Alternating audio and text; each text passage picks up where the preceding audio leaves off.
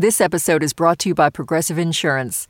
Whether you love true crime or comedy, celebrity interviews or news, you call the shots on what's in your podcast queue. And guess what? Now you can call them on your auto insurance too with the Name Your Price tool from Progressive. It works just the way it sounds. You tell Progressive how much you want to pay for car insurance, and they'll show you coverage options that fit your budget. Get your quote today at Progressive.com to join the over 28 million drivers who trust Progressive.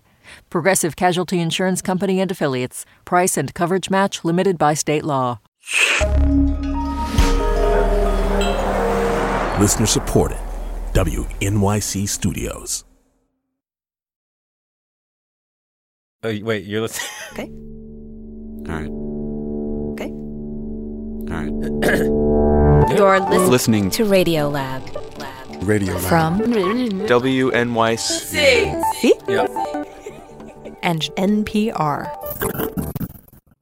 Okay, so here's how I got to you. Okay. I have a former producer and now a good friend, Pat Walters. Oh, yeah. You know Pat. Yes. We corresponded, and then he came to see me speak in San Francisco. Yes, and it was based on something he saw you talk about, which is why I'm now contacting you. Interesting. Okay. Hey, I'm Chad Abumrad. I'm Robert Krulwich. This is Radio Lab, and today a story about a set of pictures. Pictures. Yeah. And a set of questions about those pictures regarding who gets to see the pictures and who gets to decide who gets to see the pictures. Do we get to see the pictures? Well, that's kind of the question. So I'm not gonna answer that yet. But I should say that there are some moments in this story that get a little, what's the word? Heavy. Heavy, yeah. So be forewarned. But we'll start with the picture taker. My name is Lindsay Addario, and I'm a photojournalist. She's been covering war for the last 15 years. I've done military embeds, infantry units, patrolling, going in house-to-house searches. She's worked in, well, everywhere. Sudan, Libya, Lebanon, Pakistan, a million places. She's been kidnapped twice. She's won a Pulitzer, a MacArthur, and she's been called one of the most influential photographers of the past 25 years. In any case, this particular story, can you set it up a little bit? Sure. So in December of 2009... She was taking pictures for Time magazine. She was in Afghanistan, Kashmir district, Helmand province, stationed at a base in the middle of the desert. I was embedded with the medevac team, and their role is to go in and pick up injured troops out of the theater of war. This is a small team of basically helicopter pilots, medics, doctors. Basically, whenever there's an injured soldier, these teams are called, whichever team is closest to the injured. We're talking like helicopter dropping into... Oh, yeah. I mean, this is fast. So Lindsay had been embedded with this team for a couple of days, and not much was happening. So you're just sitting around reading magazines and then rereading the same magazines. And one night, really late... I think I was lying in bed, and I was totally like, if I wasn't asleep, I was on the verge of sleep. When someone ran, was like, there was an Alpha. Alpha is like... Alpha means the most gravely wounded. Like, you have seconds to get there. I mean, it's life or death. So she grabs 2 cameras, her helmet, body armor, runs out to the Blackhawk. I strap myself in, and we take off. And I think it was about a 2-minute flight, which is so fast. And I remember I was shooting the fields as we flew in because I was trying to focus and see what I can see. Luckily, they had lent me a set of night vision goggles, which was really nice of the military because you can't see anything without them in the middle of the night because they are using night vision, so they don't ever turn on the lights. So if you were to look through the camera directly, you would see... Nothing. Just blackness. Nothing. So what you do for a photographer is you put the night vision goggles in front of the camera lens. So it looks green. It's fluorescent green. Does that mean that the picture you get is green? Yes. Huh. So they fly for 2 minutes through the pitch black, land the helicopter. She has no idea where. And everything is happening extremely fast. I'm trying to focus as I'm looking out the helicopter door, and suddenly in my viewfinder, I see a man sort of wrapped, I think he was wrapped in a blanket, and he gets put right in front of me on the floor of the Blackhawk. The first thing I thought is, I think he's already dead. He seemed completely unresponsive, and he seemed so young. I just remember looking at his face and thinking, God, what are we doing here? Within seconds, they're airborne again, flying back to the field hospital. Lindsay takes pictures on that brief flight back. Grainy, fluorescent, green images of the medics tending to the soldier, checking his vitals. We land at the field hospital. They rushed him on a stretcher into the hospital tent. And the whole team of medics, Navy nurses, the anesthesiologist, everyone is there. They carry him inside and put him immediately on the table, cut his clothes off. They're cutting his pants off, open up his shirt. And the room starts filling up with everyone because everyone has heard that there's an Alpha. And so troops come in from across the base, sort of in support. She says within minutes, the room went from just a handful of people, 5, 6, to a dozen, 20. And you can hear a pin drop. I mean, the room is silent except for the doctors. You know, they're trying to resuscitate him. He had lost, I think, 8 or 9 pints of blood. They're bringing in blood. They're bringing in all sorts of things. And Are you shooting this whole time? Well, yeah, of course. You know, I'm basically trying to be invisible because it's so sensitive to be a photographer in that situation. What I do, I don't shoot like bang, bang, bang, bang, bang, bang, bang. You know, I shoot one frame and then I put my camera down and I shoot another frame. Because you can hear the click of the shutter and it is like exponentially louder than normal in a situation like that. What did anyone give you a look of like back off or anything like that? At one point, I was shooting for probably, 5 or 6 minutes maybe, and an officer walked over to me and he said, "Hey, stop photographing." And really? Yeah. And I put the camera down and I looked at him and I said, "I have permission." She had worked all that out beforehand as part of the conditions of her embed. We had all these conversations. You know, what happens in the case of this? What is my access? What can I do? But at this point, she says, the room was full of people from across the base who didn't know any of that, didn't know who she was, that she had permission, and so she was sort of at this fork in the road. There were those, like that officer, who clearly felt, put the camera down. Stop. Obviously, this is not the time to argue or to be disrespectful, so I didn't say anything else. I put the camera down. But she says the moment she did that, several other troops said, "No, let her shoot. This has to be documented." Oh, that's interesting. So you have one guy who says, you can't take a picture of this. Right. Almost like anything but this. Right. And then another guy's like, no, this especially. Right. Right. First of all, the guy who said no was being protective. It made perfect sense for me. But I think the guys who stood up and said this has to be documented, I think at some point everyone realized, like, look, this war is not going away. We are losing so many lives and limbs, and no one is seeing it. And keep in mind, this is 2009. This is just the tail end of a 18-year ban where the news media couldn't even photograph military coffins. In any case, the officer let it go. Lindsay continued to take pictures for about another 20 minutes. She took pictures of the doctors cutting open the boy's chest, massaging his heart. At some point, I remember one of the doctors looked up and said, "Does anyone else have any suggestions, basically, for how to save him?" And everyone said no, and they sort of disconnected he died. People were looking down and then they were looking at each other, and someone went to go get a flag, an American flag, to drape over his body. And I continued photographing, and there was a moment where the whole room was silent and people stood around his body draped with a flag and said a prayer. That, to me, is one of the most powerful images that came out of this whole series. There's this old idea in photography called the decisive moment, that the world is filled with these far-off realities, but every so often a photograph can capture a moment that, boom, takes you there. This is one of those photos. In the picture, you see all these men and women standing in kind of a loose semicircle. Some of them still have their blue surgical gloves on. They look totally spent.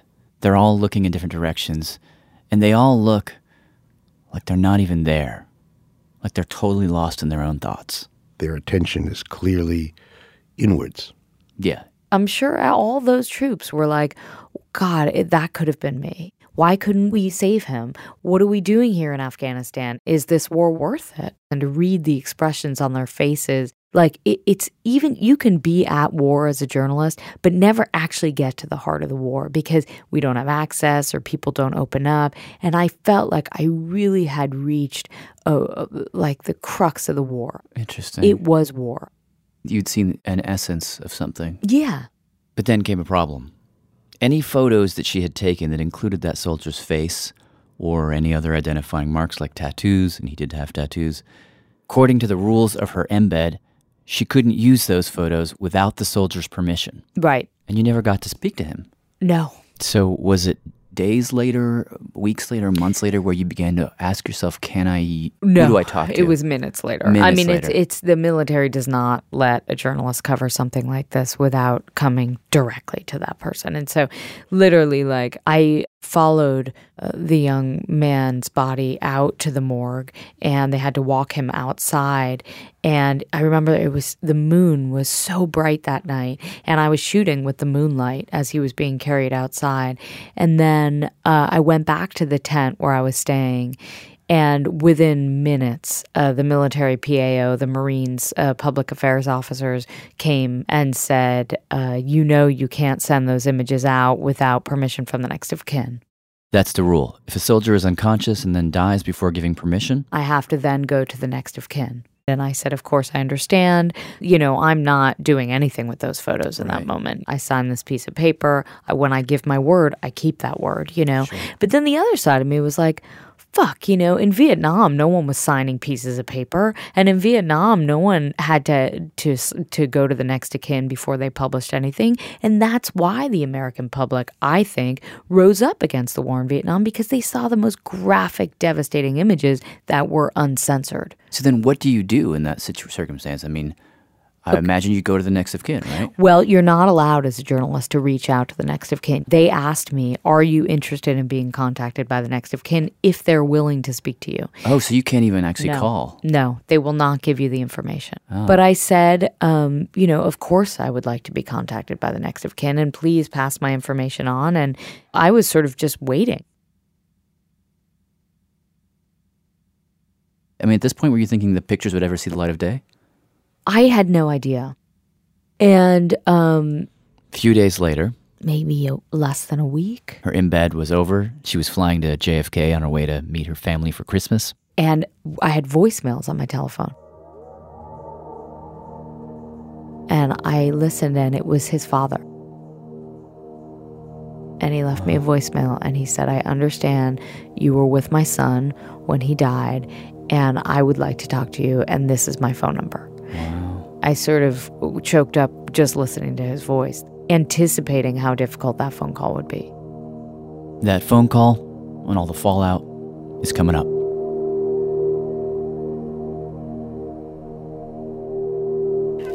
My name is Lucina Basilico, and I'm calling from my office in Houston, Texas. Radiolab is supported in part by the National Science Foundation and by the Alfred P. Sloan Foundation, enhancing public understanding of science and technology in the modern world. More information about Sloan at www.sloan.org. Radiolab is supported by Betterment. Let's talk about you and your money. You like your free time, you like to relax every now and then, you like to feel totally chill, but your money likes to work. And Betterment is the automated investing and savings app that makes your money hustle. While you're catching up on sleep, your money is up early, earning 11 times the national average in a high-yield cash account. Your money is a multitasker, diversified in expert-built portfolios of low-cost ETFs. And your money is optimized with automated tax-efficient strategies, just like the pros use. Your money is a total workhorse, so you don't have to be, because you've got Betterment, the automated investing and savings app that makes your money hustle. Visit Betterment.com to get started. Learn more about high-yield cash accounts at Betterment.com. Investing involves risk, performance not guaranteed. Cash reserve offered through Betterment LLC and Betterment Securities. Betterment is not a bank. I'm David Remnick, and each week on the New Yorker Radio Hour, my colleagues and I unpack what's happening in a very complicated world. You'll hear from the New Yorker's award-winning reporters and thinkers, Jelani Cobb on race and justice, Jill Lepore on American history, Vincent Cunningham and Gia Tolentino on culture, Bill McKibben on climate change, and many more. To get the context behind events in the news, listen to the New Yorker Radio Hour, wherever you get your podcasts.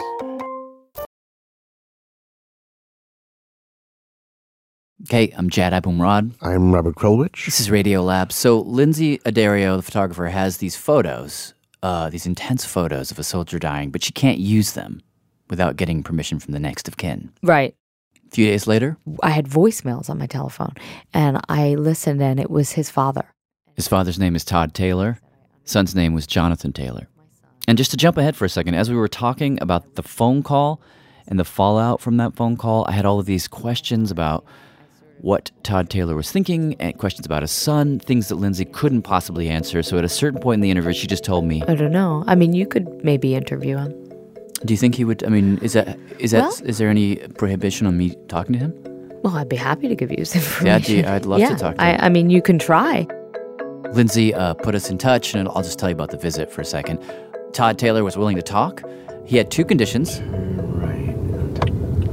One was like, if I'm going to do a story about these photos of his son, I should at least get to know his son a little bit.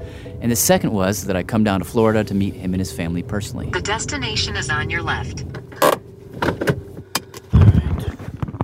So I did. Hey, good morning, how are you? Doing good. Good to meet you. Did you have a... The Taylor family live in a section of Jacksonville that's near a naval base, so there are a lot of military families there. Yeah, you come on in and meet all the doggies. Todd is actually ex-Navy himself. He introduced me to his three giant boxers. No jumping. Or they sort of introduced themselves. And then It's my daughter, my youngest. That's Good to Lauren. meet you. Yep, Jed. I met his daughters. I am Lauren Taylor. I am 16 going on 17. Oh, God. You had to add that in. My name's Mackenzie Taylor. I'm Jonathan's other sister, and I'm 20 years old. That little voice you heard in the background is Easton. He's about 2. That's one of the babies she watches. Hey, handsome. Mackenzie works as a nanny. My name's Paige Larson. I'm Jonathan's stepsister, and I'm 21. My name's Sue Taylor, and I'm Jonathan's stepmom. And then, of course, I'm Todd Taylor. I'm Jonathan's dad. We're here in my house in Jacksonville, Florida, and today is Jonathan's birthday. It's April 8th. 2015. So he would have been how old today? 28 years old today. 28. When I got there, they pulled out photo albums of Jonathan, and we all sat at the kitchen table and looked at pictures. Right there. Pictures of him as a baby. Of course, that was very young. Toddler. This was on the Disney cruise. I took him on. Adolescent. Kennedy Space Center. Teenager. You see him running track. He liked cross country. Going to prom. That was Jonathan's girlfriend. The thing you notice immediately in all the pictures. Yeah, big blue eyes. Mm-hmm. He's got these eyes that are not just blue, they're really blue.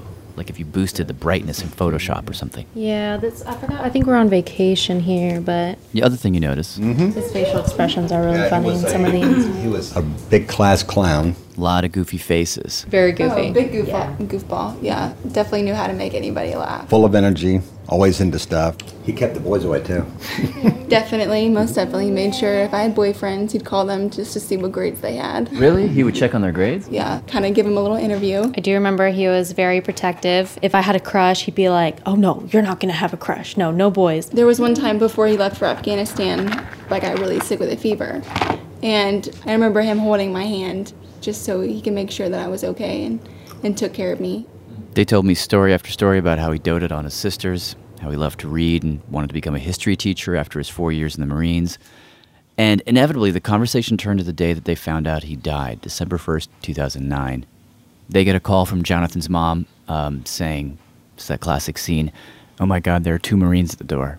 And we just kind of like left everything. Sue, Todd, the girls jump in the car, race over. They all wanted to get out. We're like, no, because we didn't really know what was going to happen. So we made all the girls stay in the car. And I remember walking in the door and everyone just had this look on their face like the world had just ended. And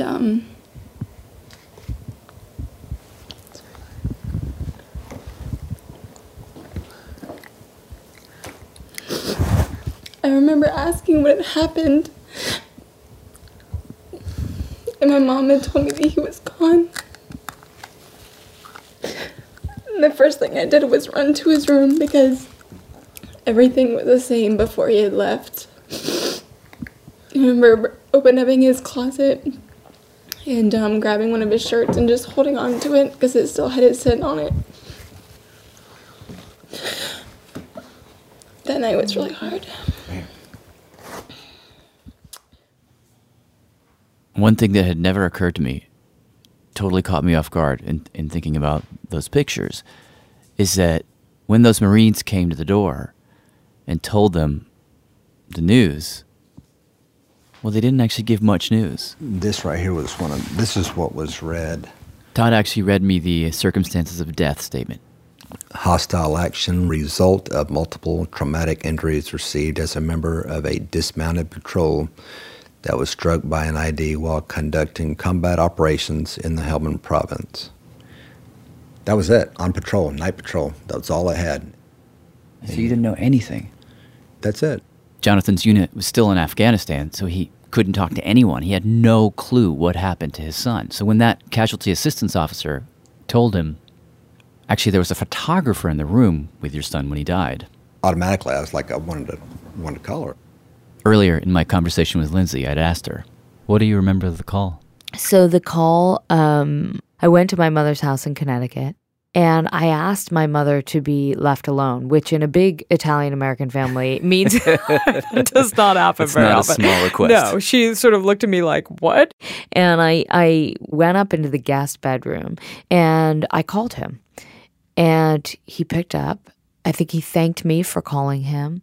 I don't remember exactly what we said, but I said, I was with your son when he died, and I will give you as much or as little information as you want.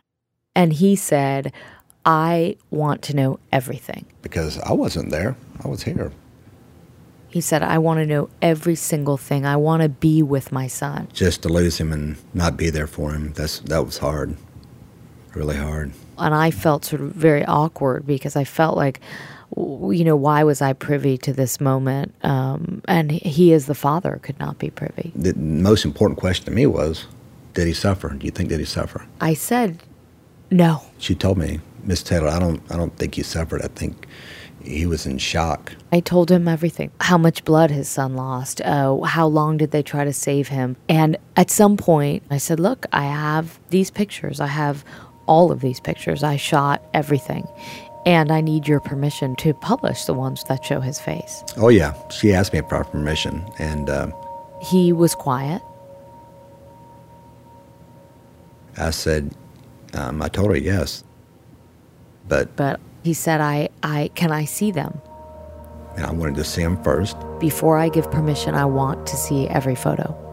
And I said, I'm not sure you want to see these photos because they're graphic. But he wanted to see the outtake. He wanted to see every photo.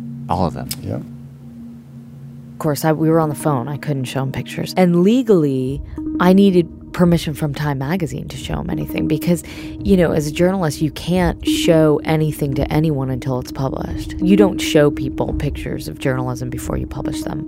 This is one of those cardinal rules that's drilled into every journalist's head. If you show a subject the raw stuff before it's out there, you're kind of giving up the only independence you've got. That's why she says ordinarily, I would never, ever, ever show. Just to play it out for a second, to be cynical about it, if you show him the pictures, he might take away permission that he might have otherwise give you. Exactly. You can say as a publication, no, I won't show you those pictures before you have to just say yes or no. Do you give your permission?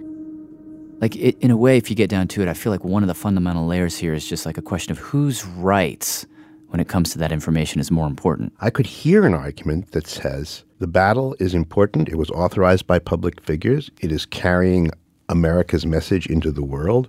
And shouldn't Americans see what goes on? Yeah, but I could hear an argument that says, shouldn't a dad be able to protect who sees his son in that situation? Yeah. In any case, Lindsay called her editors at Time. They had a series of conversations that went all the way up to the editor of Time. We had a very intense conversation, and we collectively made a decision to show him the photos. To say that decision was unusual from their perspective would be severely understating it. When I first got these from FedEx, I knew they were coming, and I was actually scared to look at them. And I saw my son there,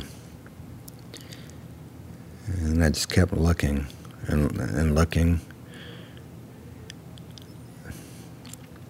You can see these were in the medevac when they got him on.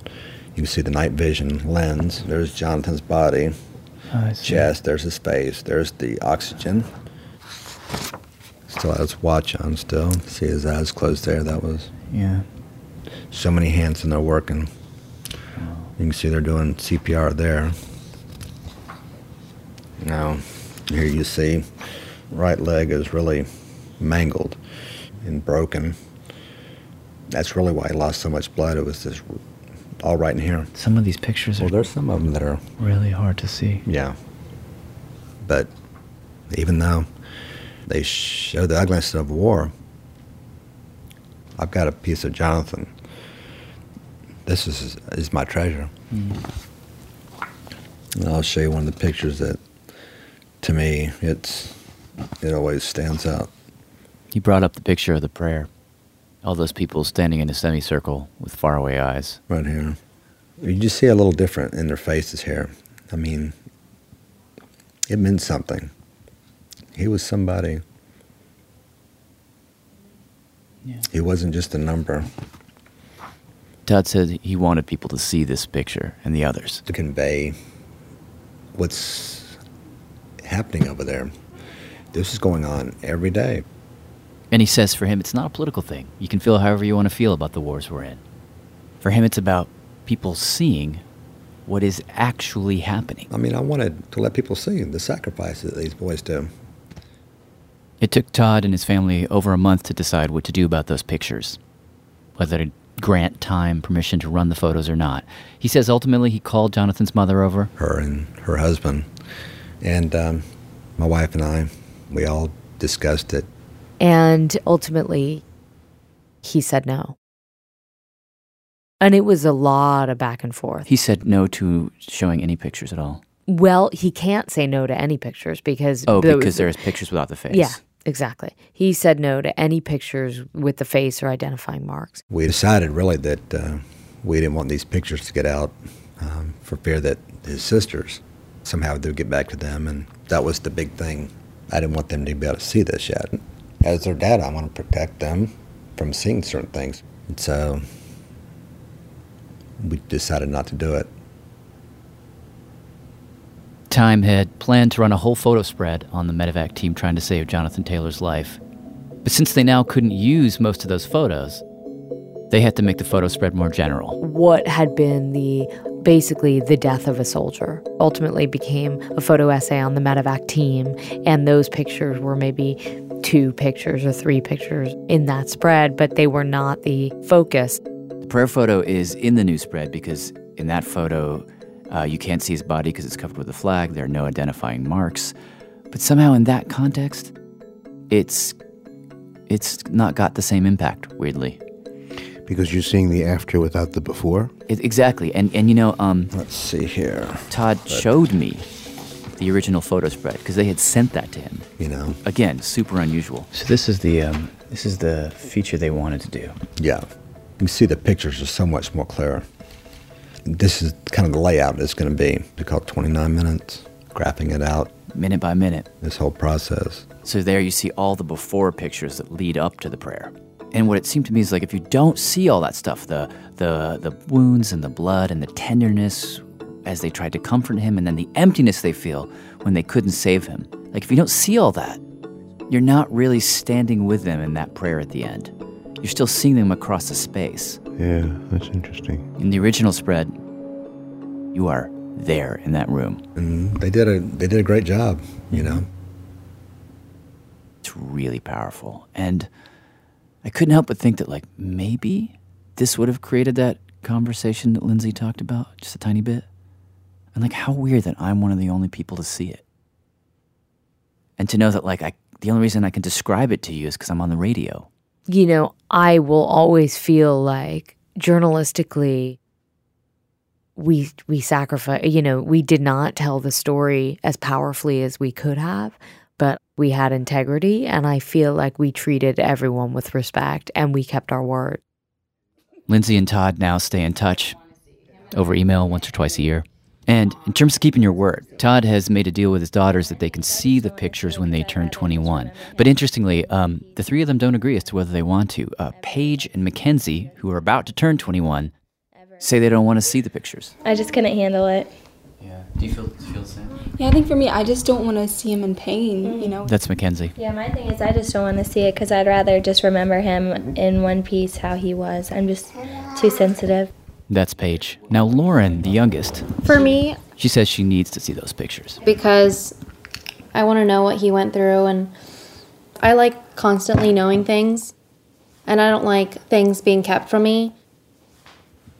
And I just want a visual of. Sounds like She says she knows he's gone, but she still somehow needs proof. Mm-hmm. Not that it happened, she knows it happened. But so it feels real.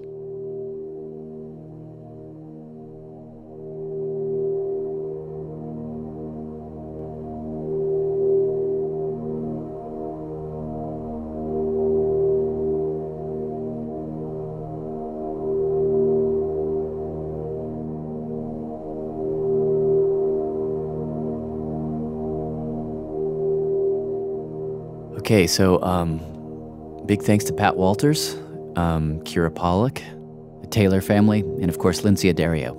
She has a book out now called It's What I Do, which is sort of a memoir about her war photography and how it's changed her life.